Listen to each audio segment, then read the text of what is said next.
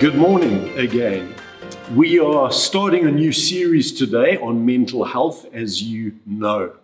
I'm thankful to Benita Southgate for giving a psychologist's perspective on this important subject. It's now my privilege to open God's Word with you and to share a message from Philippians chapter 4, also on the subject of mental health. It's a very appropriate passage to study because Paul is under lockdown. He too has been separated from friends and loved ones, and he is facing the stress of a potential trial and perhaps even his own execution. So I'm sure that Paul's mental health was being tested and challenged at this point. It's an amazing chapter, Philippians 4, and it has a great deal to say about mental health. This, after all, is the chapter where Paul tells us not to be anxious about anything.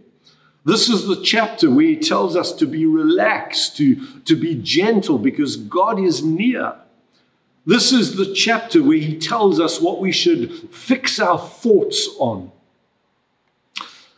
Before we get into Philippians 4, there's a proverb in the Old Testament that I think also has great relevance to the subject of mental health. And that's Proverbs 4, verse 23. I'm sure you know it. It says this: "Above all else, guard your heart, for it is the wellspring of life." Above all else, guard your heart, for it is the wellspring of life. This verse doesn't use the contemporary term mental health, but that's clearly what's being spoken about here. The author is saying, look after yourself, your inner life. Guard your heart, guard your soul, because the rest of our lives flows out of that place. Having a healthy soul, enjoying good mental health, has a knock-on effect to every aspect of our lives. So let's guard our hearts and take care of ourselves and our own mental health. I want to begin by reading from verse 4 of Philippians 4, even though we'll be looking at the whole chapter. I just want to read a few verses as we begin. Verse 4, "Rejoice in the Lord always. I will say it again, rejoice. Let your gentleness be evident to all. The Lord is near. Do not be anxious about anything, but in everything by prayer and petition, with thanksgiving, present your requests to God. And the peace of God, which transcends all understanding, will guard your hearts and your minds in Christ Jesus. Finally, whatever is true, whatever is noble, whatever is right, whatever is pure, whatever is lovely, whatever is admirable, if anything is excellent or praiseworthy, think about such things." On these encouraging words, and I have 8 points in all to share from this passage. The first point I want to make about having good mental health is about how important it is to have harmonious relationships with others. My first point is this: get along with people. Get along with people. It's frightening how easily conflict with people can have a detrimental effect on our mental health. Dysfunctional relationships are a huge source of emotional pain and brokenness. And being in a state of conflict can really grind a person down. It can take a toll on you over the long term. And Christians too can experience conflict with each other, sometimes protracted conflict. Sometimes that conflict may even be within the church, with people in the church. Take a look at verse 2 of Philippians 4. There Paul writes, I plead with Euodia and I plead with Syntyche to agree with each other in the Lord. Yes, I ask you, loyal yokefellow, help these women who have contended at my side in the cause of the gospel. This is an astounding verse. Here are two women, godly women who've been contending for the gospel alongside Paul. And they're at loggerheads with each other. And their interpersonal conflict has been recorded in God's word for all to see. No doubt these are both lovely women. I don't know if you've discovered, I'm sure you have, how much conflict and disagreements with people can affect your mental health. Being in a constant state of tension and conflict with others is very damaging to the soul. Paul's plea to these two is that they agree with each other in the Lord. That phrase really struck me. What does it mean to agree with someone in the Lord? I think it means to be unified, even when there's a difference of perspective. You can disagree with someone, even your brother and sister in Christ, even your spouse, and yet still be united with them in the Lord.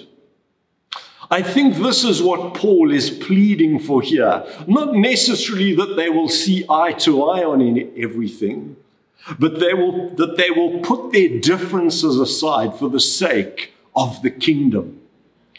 I don't know what the issue is with Euodia and with Syntyche, but clearly it's something that they can't resolve. And so Paul pleads with others and he says, I ask you, loyal yokefellow, help these women. And we as Christians ought to be peacemakers. When it comes to mental health, a huge amount of emotional energy is used up in conflict. And often it's truly better to just lay aside what we want for the sake of peace. And I want to urge you, as Paul did, that if there's anybody that you're in a disagreement with right now, that any relationship where there is tension and conflict, that you do all that you can to resolve that.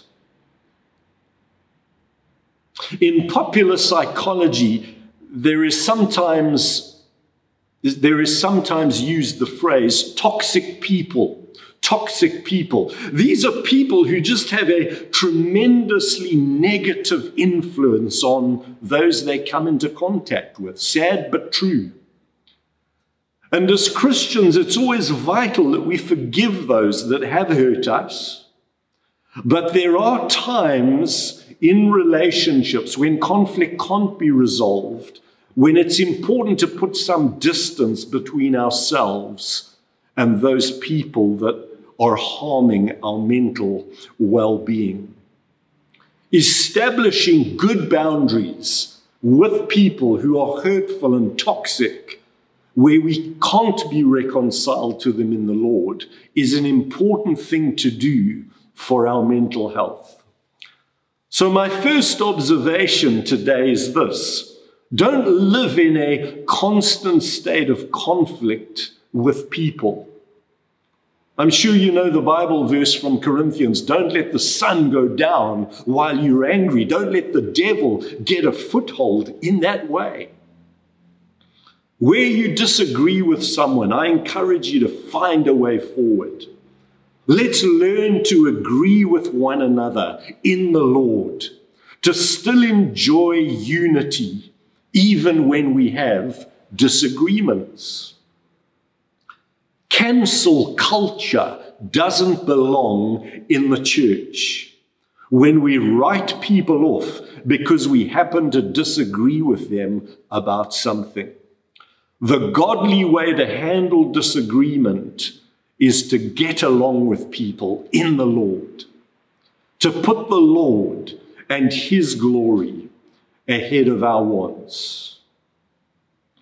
So having healthy relationships with other people is very important when it comes to our own mental health. Let me remind you of what Paul wrote in verse 2. I plead with Euodia and I plead with Syntyche to agree with each other in the Lord. My second point is this regarding having good mental health. It's very simply, be gentle. Be gentle. And I take this from verse 5 where Paul writes, let your gentleness be evident to all. The Lord is near. Let's just think about this verse for a moment. It has two parts to it. Let your gentleness be evident to all. That's one part. And the second part is, the Lord is near. And there's a relationship between these two things. Why can we be gentle? It's because the Lord is near. If we don't believe that the Lord is near, then we can't be gentle, because we've got to fight for ourselves, stand up for ourselves, take matters into our own hands. But someone who trusts in the providence and in the power of God can relax, can be peaceable, can be calm, can be gentle, because they know that the Lord is near. Let your gentleness be evident to all. What is your disposition as a person?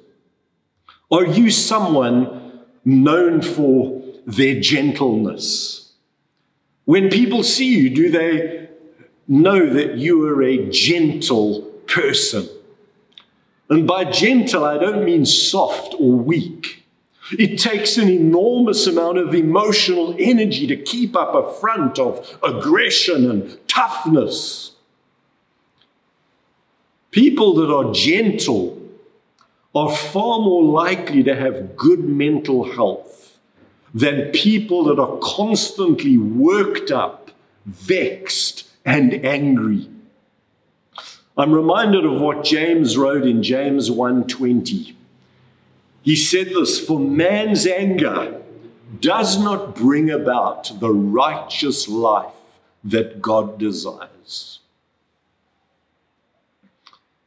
I also couldn't but think of what Jesus said in Matthew 11 when he was describing himself.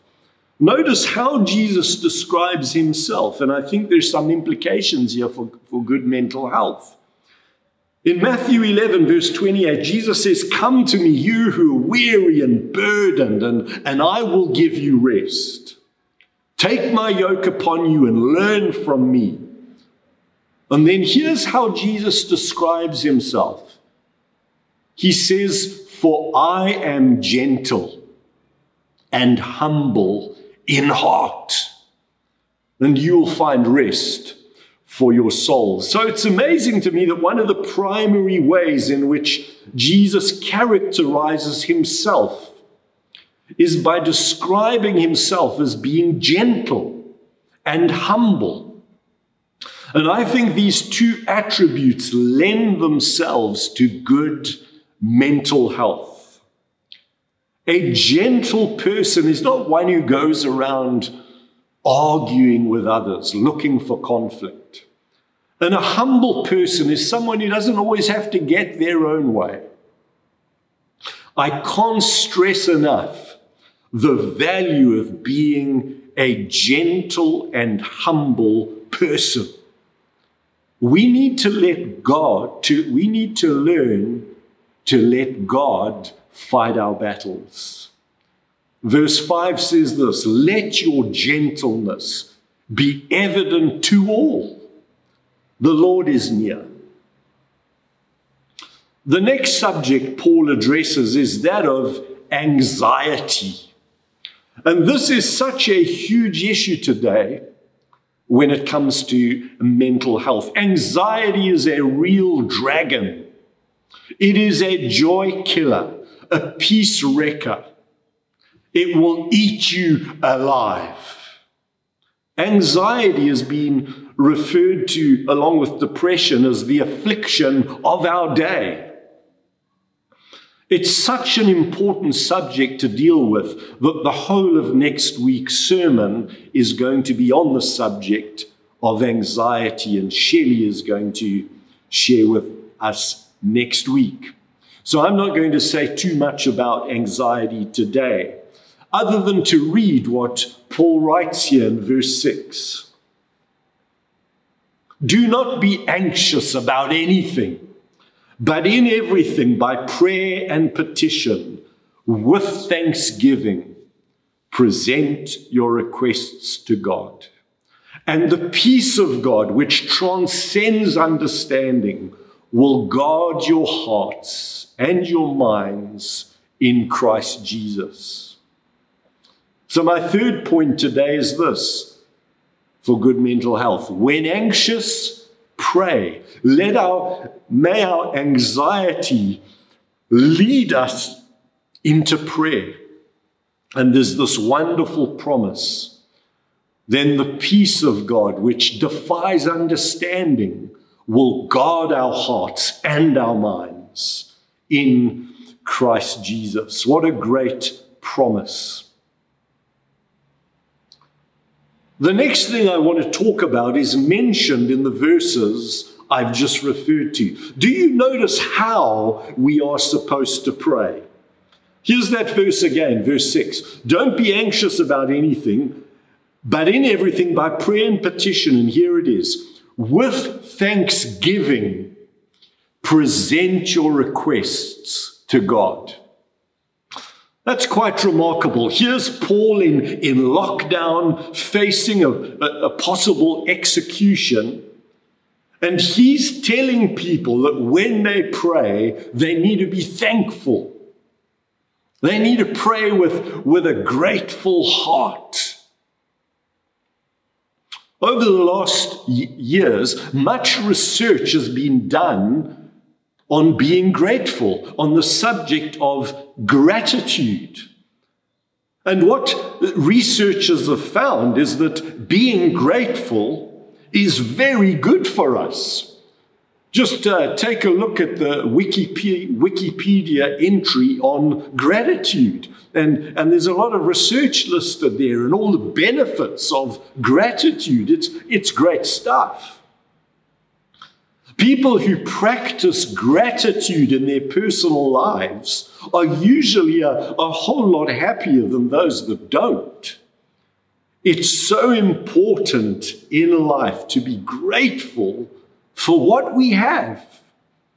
So my fourth point today is be grateful. Be grateful for what you have. So often today, people are focusing on what they don't have and what others do have and what they want. Back in the day, that used to be regarded as a sin, the sin of envy. Perhaps social media has played a role here in our society, even though we're the generation that's had the most stuff and that has lived the most comfortable life. In many ways, people are increasingly dissatisfied with what they have. Paul writes to Timothy, command those who are rich in this present world not to be arrogant and to put their hope in wealth, which is so uncertain, but to put their hope in God, who richly provides us with everything for our enjoyment. Grateful people tend to be happy people. Ungrateful people, dissatisfied people, envious people tend to be a lot less happy and enjoy not as good mental health. This point about living with gratitude flows naturally into my next point, which is be content. Be content. Let's take a look at verse 11. Great stuff coming up from Paul. Verse 11, for I have learned to be content, whatever the circumstances. I know what it is to be in need, and I know what it is to have plenty. I have learned the secret of being content in any and every situation, whether well-fed or hungry, whether living in plenty or in want. I can do everything through him who gives me strength. I think this fits in so perfectly with the previous point. People that are thankful, who are grateful, tend to be contented. It's a terrible thing to always be wanting more. More stuff, more money. In fact, so much of our world today is driven by feelings of discontentment. People envying what others have. And that inner dissatisfaction with who they are and with what they have is very damaging to the self. The Bible teaches the art of contentment. It is a deeply spiritual thing to be happy with who you are and with what you have. It's a contributor to good mental health, contentment. And contentment is something that we learn. It is not something that comes naturally. Paul writes here, I have learned to be content. I have learned to be content. He also refers to it as being a secret. Paul says, I have learned the secret of being content. Have you learned the secret of contentment? By the way, verse 13 here in Philippians 4 is quite possibly one of the most misquoted verses in the Bible. Verse 13, I can do everything through him who gives me strength. And what exactly is Paul referring to here? What is the everything that Paul can do through Christ who gives him strength? Well, the great achievement that Paul is writing about here is being content.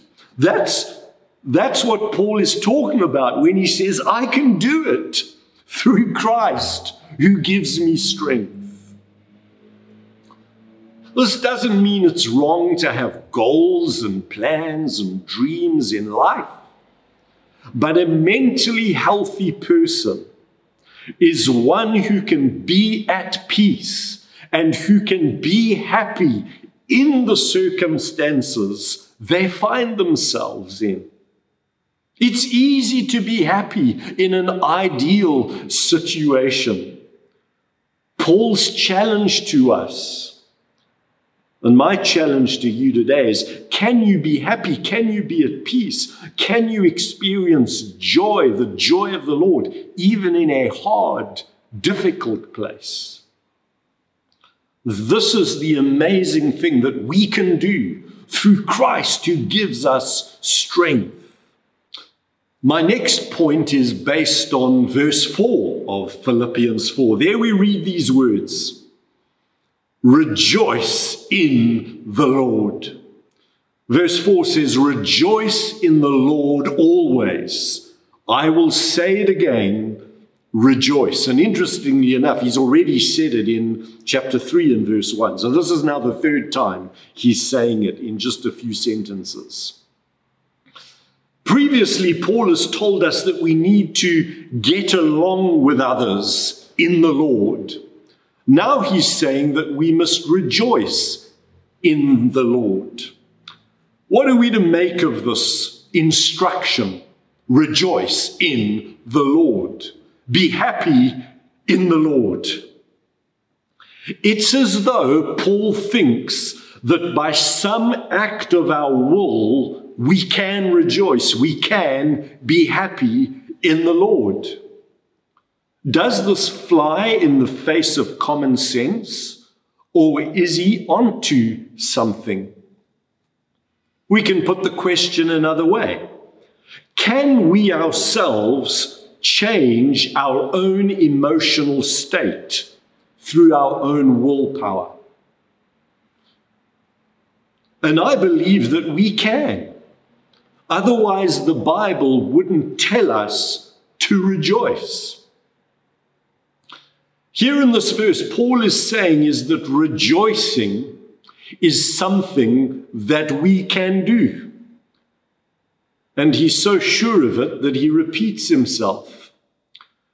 And certainly there are times and seasons where life is devastating and where people are experiencing such poor mental health and such severe grief that they're unable to experience joy. We understand that. And we need to take very seriously things like depression and anxiety. But for the most part, we really can do what Paul is telling us to do here, which is to rejoice in the Lord. When I studied a bit of psychology many years ago, I was very excited to learn about rational emotive therapy, which was developed by Albert Ellis. Today it's called rational emotive behavior therapy. And its definition is as follows. It posits that people have erroneous beliefs about situations they're involved in, and that these beliefs cause disturbance, but can be disputed with and changed. What's the big idea here? It is that there is a rational and cognitive element to the feelings we feel. What we think about and the beliefs we hold definitely do have bearing on our emotional state. Contemporary physiology would take this, in fact, does take it even a step further, and would state that the brain can actually change its form based on the thoughts we think. This is referred to as neural plasticity. The brain is living and changing, and it actually rewires itself depending on how the brain is being used. The human brain is so amazing that, to use a metaphor or an illustration from the world of technology, the human brain is so amazing that it can change its own hardware depending on the software that it's running. The thoughts we think and the way in which we think about life has a significant influence on our emotional state. This is why Paul can write and command people and instruct them and say, rejoice in the Lord. This is a choice we can make. Not all emotions just happen to us. They are the complex product of our thoughts, beliefs, and perspectives. Notice how Paul writes, rejoice in the Lord. Rejoice in the Lord. He's saying, ground your joy, your peace in the person of the Lord. And Jesus is such a good reason for joy, regardless of our circumstances. Let's not be passive about the emotional state that we find ourselves in. We have the power to think new thoughts, to break out of the cycle of despair, to be freed from negative thinking, We can choose to rejoice in the Lord. Science shows that this is possible. To rejoice in the Lord means choosing to frame our lives in the context of the gospel. It's choosing to see ourselves in the big picture of God's providence. It means focusing on the good things that God is doing in our world and in our lives. When Paul wrote these words, he was in under house arrest, facing a terrible trial, but he too could choose to rejoice in the Lord. As Christians, we are at such an advantage when it comes to our mental health, for we know that we are loved, that we are accepted by God through Christ, and that God is at work in all things for the good of those of us who love Him. This leads so naturally to my 7th point. Think good thoughts. Think good thoughts. And this is what Paul writes right here. Finally, brothers, whatever is true, whatever is noble, whatever is right, whatever is pure, whatever is lovely, whatever is admirable, if anything is excellent or praiseworthy, think about such things. We've all heard the silly saying, you are what you eat. Well, there's a measure of truth to that. But perhaps it is more true to say that we are what we think, that our consciousness is the sum of our thoughts. What are your thoughts? What is filling your mind? Is it the kind of things that Paul refers to here, things that are true and noble and pure and lovely and admirable? We all know how down we can get when we spend too much time around ungodly or depressing people. I don't mean depressed people, but people that are very negative. I can become quite disheartened after spending some time reading my Twitter feed. When we expose ourselves to negativity and to evil and to ungodliness, it really can have a tremendously negative effect on our state of mind, on our mental health. I'm sure you too need to be careful about what you watch on TV, the kind of media you expose yourself to, the music you listen to, the games that you play. All of these things have an effect on our state of mind and on our mental health. We're told in verse 8 in no uncertain terms that our focus should be on that which is true, that which is noble, that which is right, that which is pure and lovely. And I want to encourage you, for the sake of your own mental health, to guard what you allow into your mind.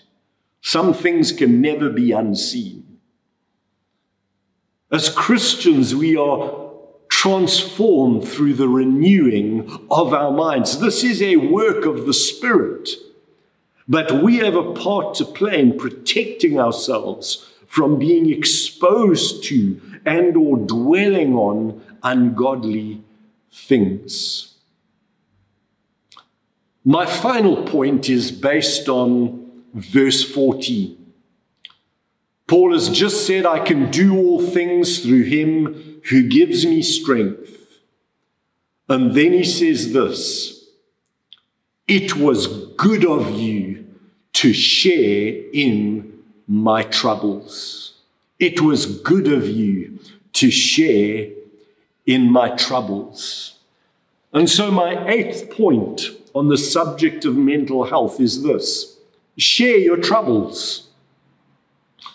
Even though Paul is such a strong person, even though he has such a close relationship with God, even though he can cope with adversity because of Christ who gives him strength, he still writes, "It was good of you to share my troubles." You know, it was in the perfection of the Garden of Eden, when Adam was alone, that God said, "It is not good for the man to be alone." God intends for us to live in community, to grow up in families, to be in relationships with others, to be part of a church community. And one of the reasons for this is so that we can share our troubles with each other, to be there for each other.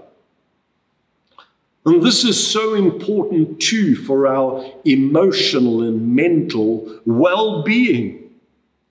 That's why solitary confinement is such a damaging, destructive thing. It's so important to be part of a community, to be part of a loving community. And this is what we have in the church. We are those who've been instructed to carry one another's burdens. We are those who are to mourn with those who mourn, and also to rejoice with those who rejoice. I hope you are someone who's willing to share their troubles. It can be humbling to do that.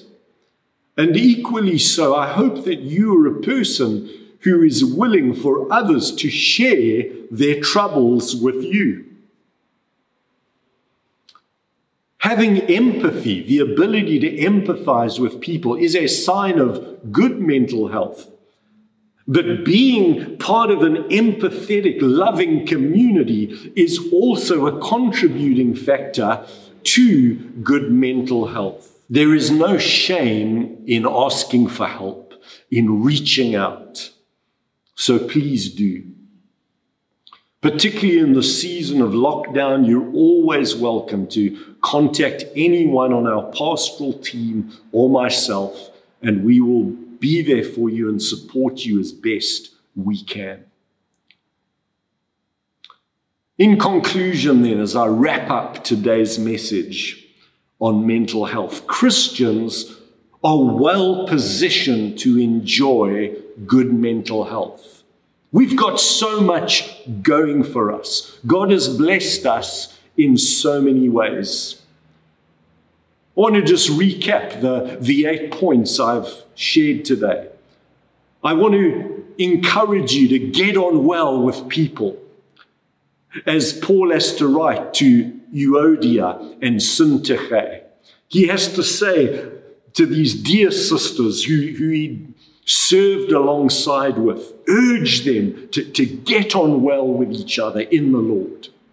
If there's anyone you're experiencing conflict with right now, I urge you to resolve that matter and to make peace and to call on someone else to help you. That's also what Paul says. Help these women, loyal yoke fellow. I also want to encourage you, secondly, be gentle. We don't have to be fighters. We can be gentle because the Lord is near. He's with us. He's watching us. When we feel anxious, let's take it to the Lord in prayer. Let your anxiety lead you to prayer. Be grateful. Paul says, when you pray because you're anxious, pray with thanksgiving. Pray with a thankful heart. Let's learn the secret of being content. Paul writes, I have learned the secret of being content. I want to encourage you to rejoice in the Lord. Don't feel that you're a victim of your own emotions. I want to encourage you to choose happiness, to be careful of how you think, to not allow negative thoughts to take root in your heart and in your mind. Very damaging. We're in a faith where the Spirit is at work renewing our minds. Don't be conformed to the ways of the world, but be transformed by the renewing of your mind, Paul writes in Romans 12. I want to encourage you to fix your mind and your thoughts on good things, that which is pure and noble and honorable. And finally, we need to be those who are willing to share their troubles with others. As Paul can say, it was good of you to share my troubles.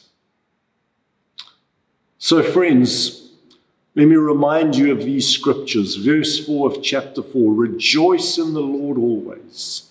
Again I say it, rejoice. Let your gentleness be evident to all.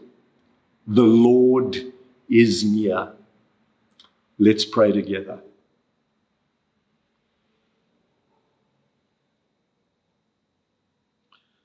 Thank you, Lord, for your great love for us. And we pray and invite you to come and to renew our minds. Lord, may they be fixed on you. And we pray that you would teach us all the secret of contentment. We pray that you would help us to live our lives with gratitude, to be gentle and gracious people who enjoy harmonious relationships with others. Thank you that we can share our troubles with each other. And we pray that your blessing would be upon our community. Today, Lord, we pray for those who mourn, for those who are suffering, for those that have experienced great tragedy. And we pray for your comfort, Lord.